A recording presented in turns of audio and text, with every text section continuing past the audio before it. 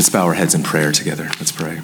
Jesus, thank you for this time in your word, this gathering, this special moment in which we are inviting your Holy Spirit to descend, to fill these words, to meet our hearts, to change our lives, all these grand expectations we have when we open your word. We pray that you would meet us. We pray that you would bless this time. We pray that you would use me in my thoughts and my words, the weak servant, limited servant that I am. Would you please use me and speak to all of our hearts, myself included, every person here. You know what we need.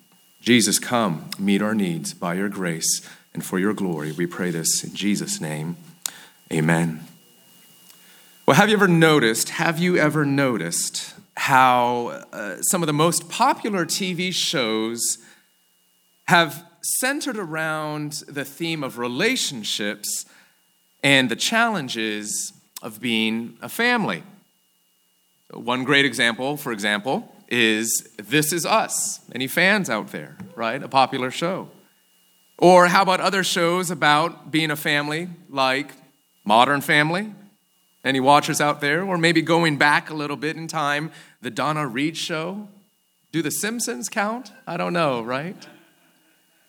A lot of these shows have actually, if we think about it, shaped what we think in our minds what a family is.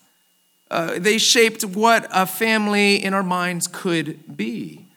Sometimes we covet the powerful bonds that the people in these shows share with each other. Sometimes we cringe at the pain of their dysfunction. Sometimes because they remind us of our own.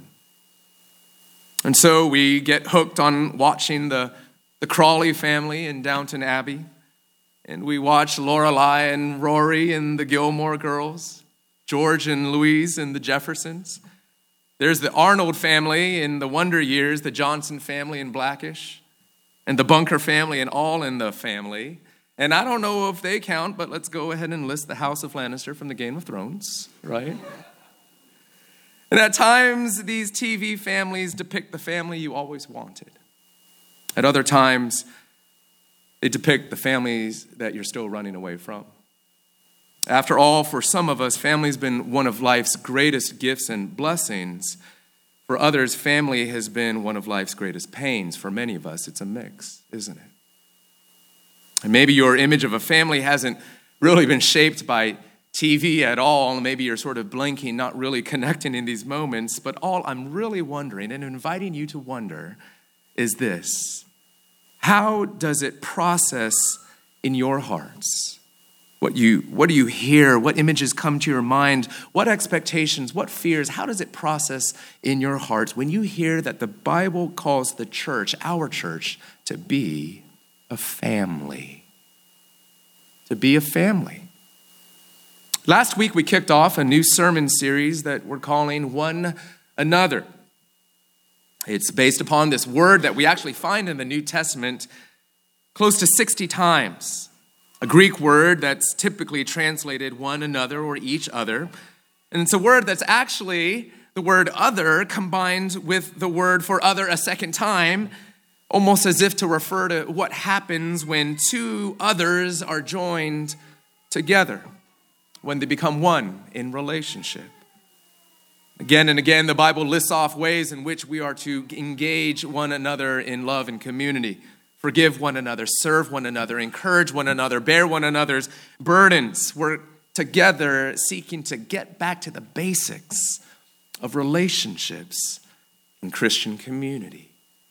Relationships are hard. They don't come easy and they don't come automatically. When was the last time you intentionally applied yourself to be a better friend to a person in the church? To be a better one another partner to a person in the church. We're getting back to the basics of relationships in Christian community. Last week, we started off by looking at this phrase, spur one another on. As you meet together, as you encourage one another. This week, we're focusing on this, which you find in verse 10 of the passage. Be devoted to one another in love. And what's actually lost a little bit in our translation is the fact that the two phrases in this sentence, be devoted and in love, are actually both family words in the ancient text. They're both family words. Be devoted is actually a word for family tenderness, affection that's shared mutually by parents and children and spouses. It sort of describes the natural bond that relatives share one with another. And that word in love, there are lots of different words for love in the Greek language. This one here is Philadelphia. And for all of you from that region, you know that that word means the city of, well, it's not the city of brotherly love. The city of Philadelphia is the city of brotherly love. The word refers to brotherly or sisterly love, sibling love. There's a different word in verse 9 where the apostle says, love must be sincere. That's the Greek word agape. And so we know his use of this family term is intentional, distinct. It's meant to draw our focus. We're called to be a family together.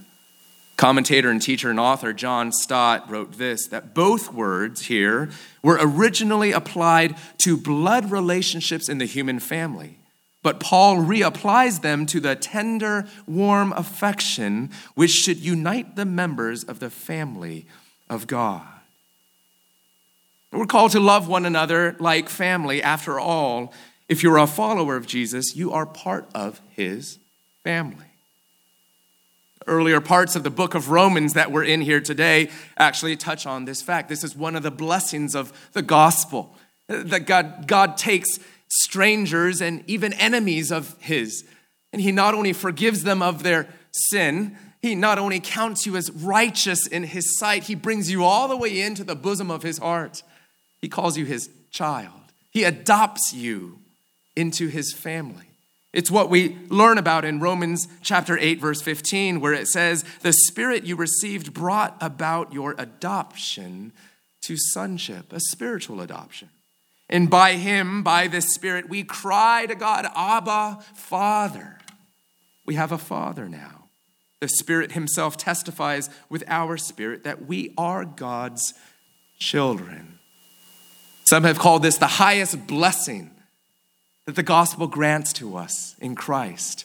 To be called a child, a son, a daughter, a member of God's family. Do you know if you're in Christ, that is what you are. That is who you are. The book of Ephesians chapter 2:19 calls the church a bunch of members of God's household. 1 Peter 2:17 calls the church the family of believers. And 1 Timothy 5 says this to members of the church, encourage an older man in the church as you would a father, a younger men as brothers, older women as mothers, younger women as sisters.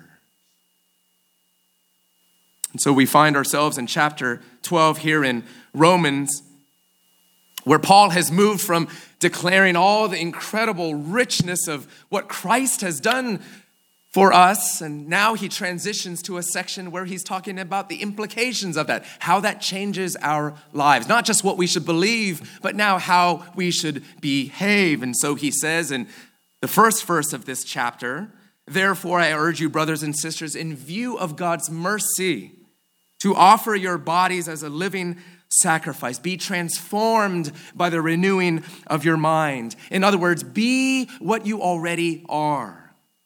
Be a brother, a sister, a mother, a father to one another. Why? Because that is what you already spiritually are as the family of God. Because Christ has made God your heavenly Father, and he's brought you into his family. This is an important and very practical word for us, like we mentioned last week. Too often in our church and in other churches our size, even as small as we might feel, it can be easy to feel lost like a stranger. This shouldn't be. What does it look like to engage one another, even if you're new or newer to the church?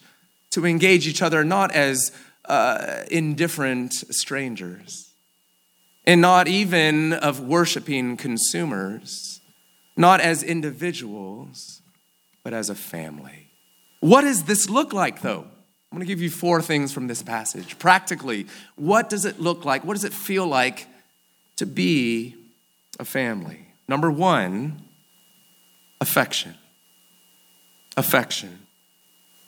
Remember that word that's in verse 10 here, that's the key part of this passage, is be devoted to one another. That's a word that means sharing family-like affection. Those are feeling words.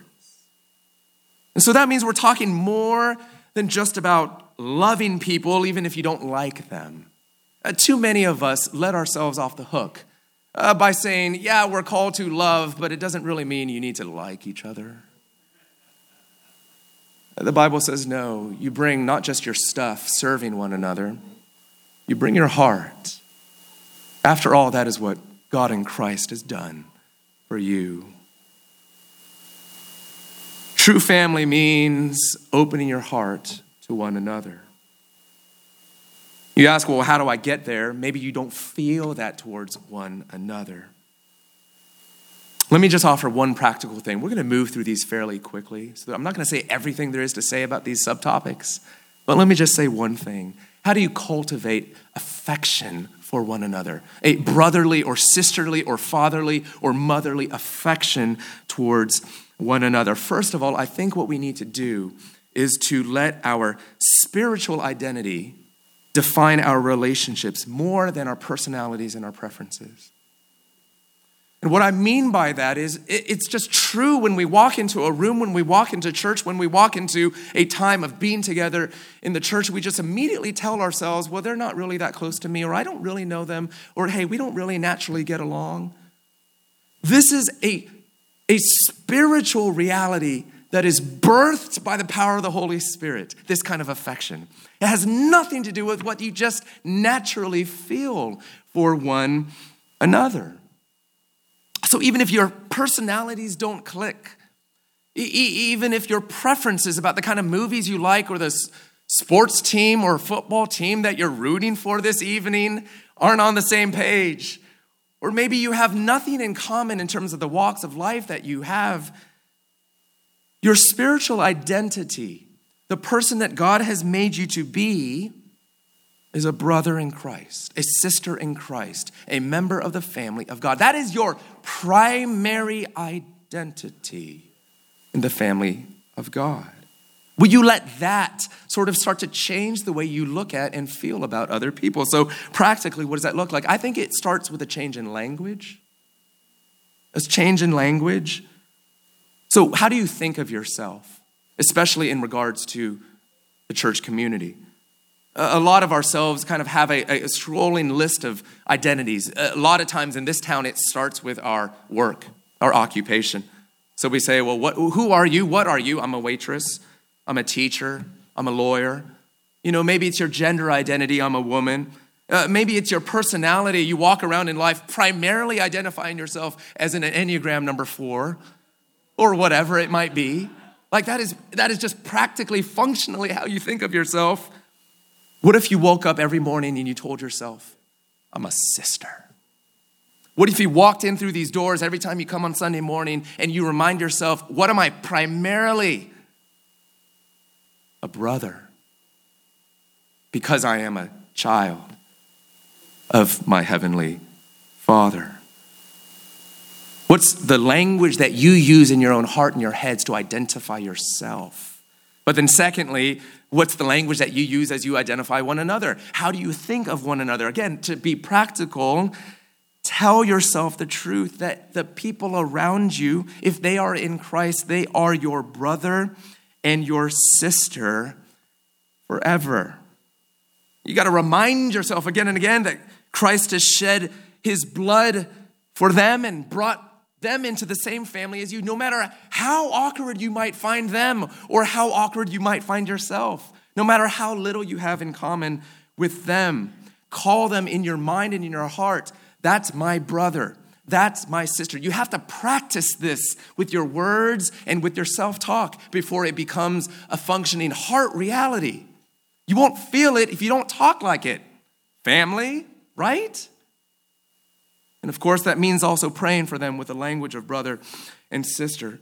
But we got to start talking like this, and so we're going to practice this right now. So please turn to the person next to you and say, hey, brother, or hey, sister, or hola, hermano, if you want to use whatever language you might need to do. Turn to the person around you and greet each other as a family. All right, that's enough. You're having too much fun. Listen, having affection for one another starts with the way that we see each other, the way we talk about each other, the way that we feel about each other. And that begins to invite a kind of empathetic affection where you start to say to each other, well, how do families work? How do families work? Well, if it happens to one member of the family, it happens to all of us, right? So you start to walk through life with a new bond, a new attachment. If it happened to you, then it happened to me. So that when a big snowstorm comes in, if you're a member of this family, you start to think, I wonder how everyone's doing in this snow. Do you know that this is a fruit of believing that you're part of the family of God? When it snows, you think not just, oh gosh, how am I going to shovel my sidewalk? You're thinking, how is everyone else's sidewalks doing? You're thinking about others and not just yourself. Or when the government shuts down, you immediately start to scan through your mental list of people and their faces, and you start to say, I wonder who's impacted. Who in the family is being hit by this? You care for each other. You give your heart to one another because you belong to one another. You're members of one another. Number one, affection. Number two, priority. Paul uses this metaphor, this language of being a family here, because it's one of our primary identities in Christ, being remade as family members, brothers and sisters and mothers and fathers. And we get this, of course, from Jesus. In Matthew 12, for example, verse 49, Jesus, we're told, was sort of teaching and sitting around in a circle with other people in a house. And his mom, Mary, and his brothers were outside, apparently waiting for him. They didn't always like what he was doing as he was teaching, and they were sort of waiting for him outside. And some people noticed that, and they're like, dude, Jesus, you're busted. You got to go outside and talk to them. And what does Jesus say? Who are my mother and my brothers? And he points to the people all around him, and he says this, here are my mothers and my brothers. Whoever does God's will is my brother and sister and mother. There's a sense in which Jesus was looking around to the covenant community that he was forming around him, and he said, not that I don't love my mom and my brothers, but there's a sense in which this right here is my primary family. Ephesians 3:14 points us in the same direction. Paul there prays this. Listen to this profound prayer. I kneel before the Father, from whom every family in heaven and earth derives its name. I kneel before my heavenly Father, before whom every biological earthly family here derives its origin, its name. Earthly biological family, Paul is telling us, derives its meaning, its significance from the family of God, not the other way around. Or to put it another way, spiritual family is actually not a metaphor based on biological family. It's the reverse. According to God's design, it's the biological family that's actually a metaphor for the spiritual family, which is eternal. And therefore, primary. That's nuts, right? I mean, that's just not how we think of the church. That's not how we think about our own biological families, right? Which, of course, is not to say that our families of origin or our nuclear families don't matter. Right? Because yes, the Bible does tell us that the institution of the family is central to the way that God has structured society. The Bible leads us in that direction. So it's not to deny the significance of earthly families, but it is inviting us to dare to explore what it means that the family of God, the church, is actually the truest and most enduring form of family that we were intended to experience. It therefore should be the most defining kind of family for us. So, for example, for those of us with kids, as important as their experience of family in the home might be, what would it look like to raise our kids to believe that the family of Christ actually is their primary family? The family that is forever. What would it look like for all of us as adults even to view the church to be more defining to your identity than even relationships in your families of origin? Wow, what does that mean? We unpack that together in the life of our community. Of course, the church as primary family means that your brothers and sisters, your mothers and fathers gradually become the main people that you turn to when the junk hits the fan. I'm not saying that you neglect your primary sources of wisdom and input that you might have from other people, places, friends, family members. There's a sense in which the people here know most about what is most going on in life at ground level, isn't it? Being primary family means that this becomes the people with whom you most celebrate the big events in your life. It means that gradually over time, especially as you build up that family affection that we were just talking about, that this is the family that you most start to want to be with during the holidays. Or especially when it comes to these big rising moments in the life of the church as we celebrate Christ's resurrection and Easter, or maybe Christmas, or maybe other high points of the life of the church, you start to say, that's where I want to be, with my people, my brothers, my sisters. Even begin to develop traditions of gathering together as a primary spiritual family. You work your life around it just as you would, as we all do in some ways, around our families of origin. What does this look like for you? What would this look like for you? I just want to drop in another note for families with kids, and I was just thinking about this, and it applied to me personally, so I want to share it with you. Those of us with young children are sometimes just barely hanging on, and I feel that way on many days, and even as our kids are sort of turning the corner, finding more stability, but sometimes you just find yourself circling the wagons just to survive, right? But if our spiritual family is our primary family, then we need to make sure, even as young families with chaos and kids and all of that, we need to make sure that we are always leaning towards letting other people in or pushing ourselves out. And we need to be careful intentionally of protecting family, and yes, even that all valuable family time. We need to be careful about protecting that in a way that isolates you from the spiritual family of Christ. Because you and your family just might be the key, the biggest blessing to someone else's experience of the family of Christ. And you have that power to extend yourself in a way to give someone else the gift of family. That's number 2 priority. Number 3, talk briefly about honor. Honor, family honor. Recently I was moved hearing the story of someone who years ago moved back home across country just to be with a younger sister who was in a vulnerable period in her life. Just dropped everything just to go home to be with her sister. Because that's what family does, right? You put other people first. You make sacrifices. You lift up the needs of others.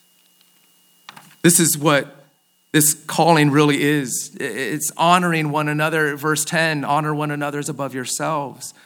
Treat one another as valuable. Put the needs of others above your own. It's almost this picture of a sacrificial parent putting the needs of a child first, or a thoughtful older sibling that lets the younger one go first. to elevate others in the community. We live in a city that trains you to honor yourself, to think of yourself first, to build your own reputation, to be concerned about your resume, to make sure that you stand out somehow over against others. The gospel calls us to the opposite direction of downward mobility, to not think less of yourself, but to esteem others, to treat others as being brimming with radiance as they truly are in Christ. Not only made in the image of God, but recreated and remade in the image of Christ, our Savior.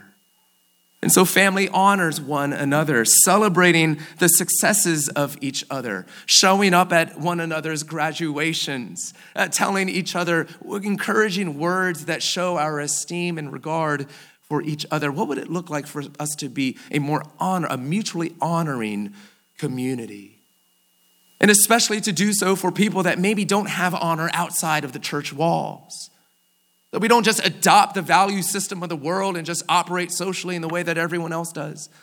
But because Jesus was a king who laid it all down and made himself a servant even unto death, that we too, by the power of his love, might do the same, to look for people that are dishonored in the world, to make sure that they have the best seats of honor in this place. People that are judged because they may not have as much materially or educationally or in power or in money or in wisdom or in age. Where we can buck the trends of the world and say, no, in here it's different. In here we honor even those whom the world might consider less honorable. Because that's what Christ has done for us. Number 4, sharing. You see this in verse 13, share with the Lord's people who are in need. First, affection. Number 2, priority. Number 3, honor. And number 4, we're called to share. And that word there in verse 13 comes from the same word for generosity. We see this in the stories of the early church in the book of Acts, where we're told in chapter 2 that all the followers of Christ, they had everything in common. They just shared life together. Sharing their possessions with those who were more needy, sharing their hearts with one another in prayer and fellowship. And we're called to do the same. Of course, sharing is hard. It's a good idea. Who would ever say out loud, no, I don't want to share? We're sort of socialized enough to know that that's what we're supposed to do. Especially in religious community, that's what you're supposed to do, but it's hard. We can admit that.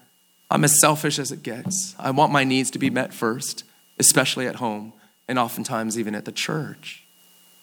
Sharing is hard. I was reminded of that even this morning. I was trying to coach my youngest daughter into not grabbing a toy from her brother.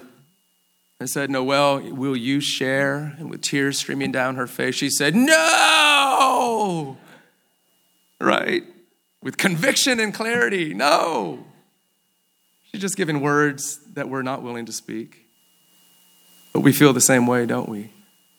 We need the power of the self-giving Lord, Jesus. Change our hearts to give us a little bit of his heart. That sharing heart of his. Speaking of kids, this is one of the reasons why I love raising our kids in a city. Because cities force you to share. You're so pressed in next to each other, side by side, your homes, your cars, your streets, your everything, that you're sort of learning in real life terms. Hey kids, we don't have our own sidewalk and driveway. We share this. Jesus is teaching us how to share. All this stuff doesn't belong to us. Our toys, that playground, it's not ours in our own backyard, fenced in. You're going to have to take turns, even when you want to take another round on the slide, because this is a shared slide. We share cars. We share transportation. Not a lot of things belong just to us in public life in a city like this. We share noise. We share airspace. Sometimes it's annoying and it's troubling, but this is part of being in shared life in a city. Sometimes our neighbors even insist on sharing in the air their recreational weed, right? You can't get away from it.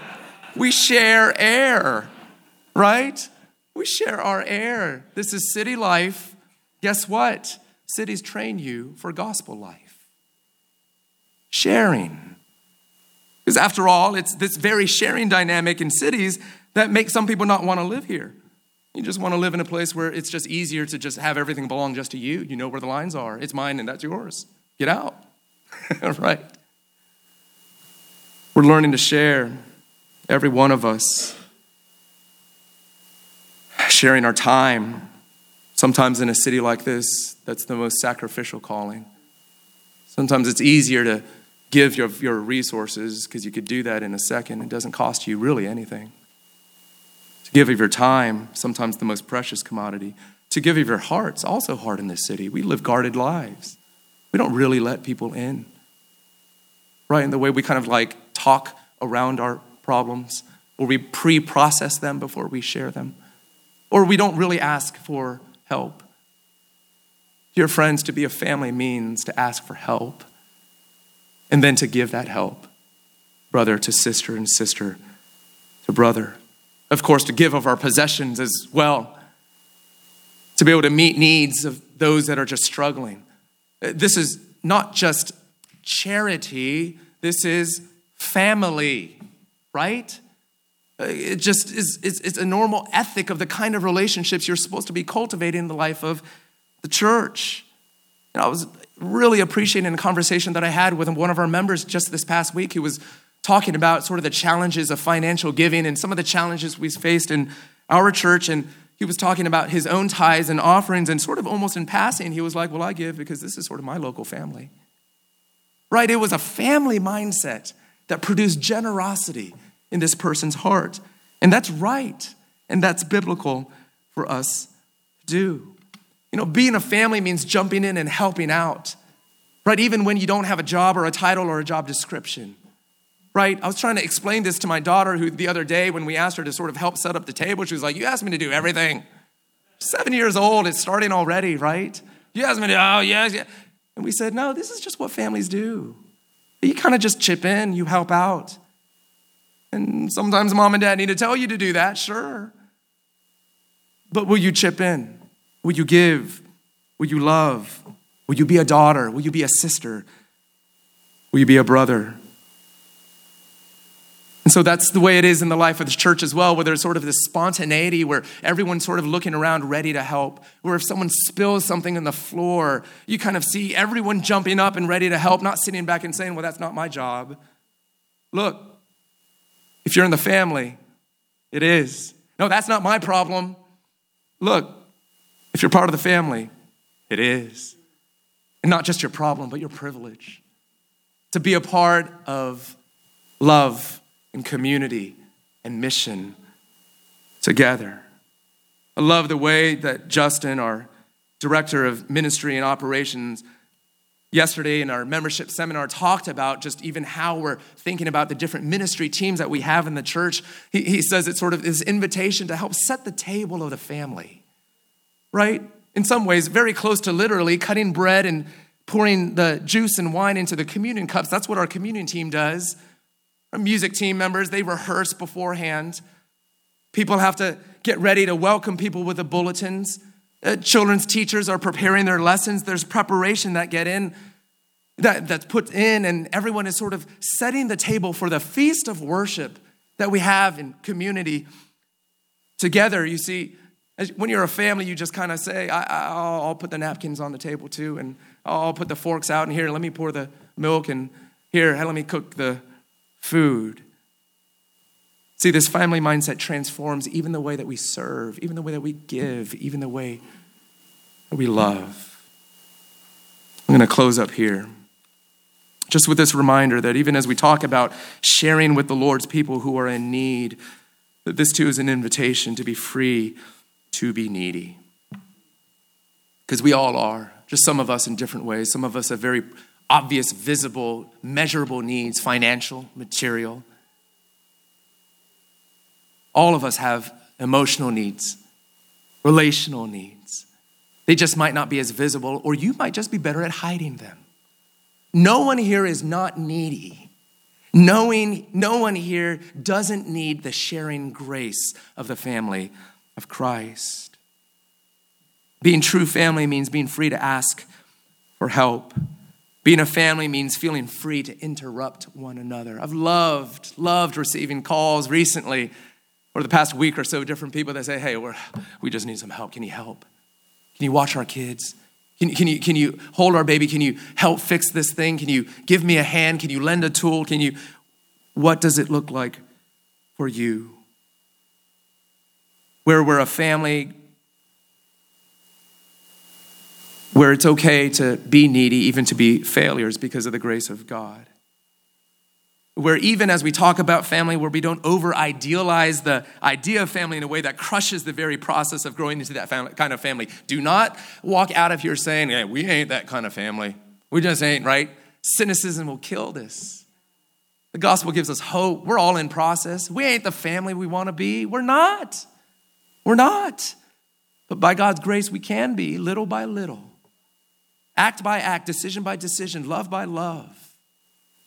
Brotherly sister relationship by brotherly sisterly relationship. Are you willing to pursue this together? If our church were a TV show, I'm not sure what kind of family we'd be. I don't know. And maybe the Bundys and Married with Children. I don't know. Maybe the Lion family from Empire. I don't know. Hopefully not. We're called to be a family. Love one another like a family. Love one another like a family because God in Christ has loved you like a father and like an elder brother, meeting your needs, listening to you, sharing all that they have, giving you not just practical needs, but pouring their heart with affection into your life. Love one another like family because don't you know that is what you are, a family. Let's pray. Jesus, give us grace to live this. Most of all, give us joy and gratitude because you've made us into this. Help us, Holy Spirit. In Jesus' name, amen. Let's all stand up. Let's sing.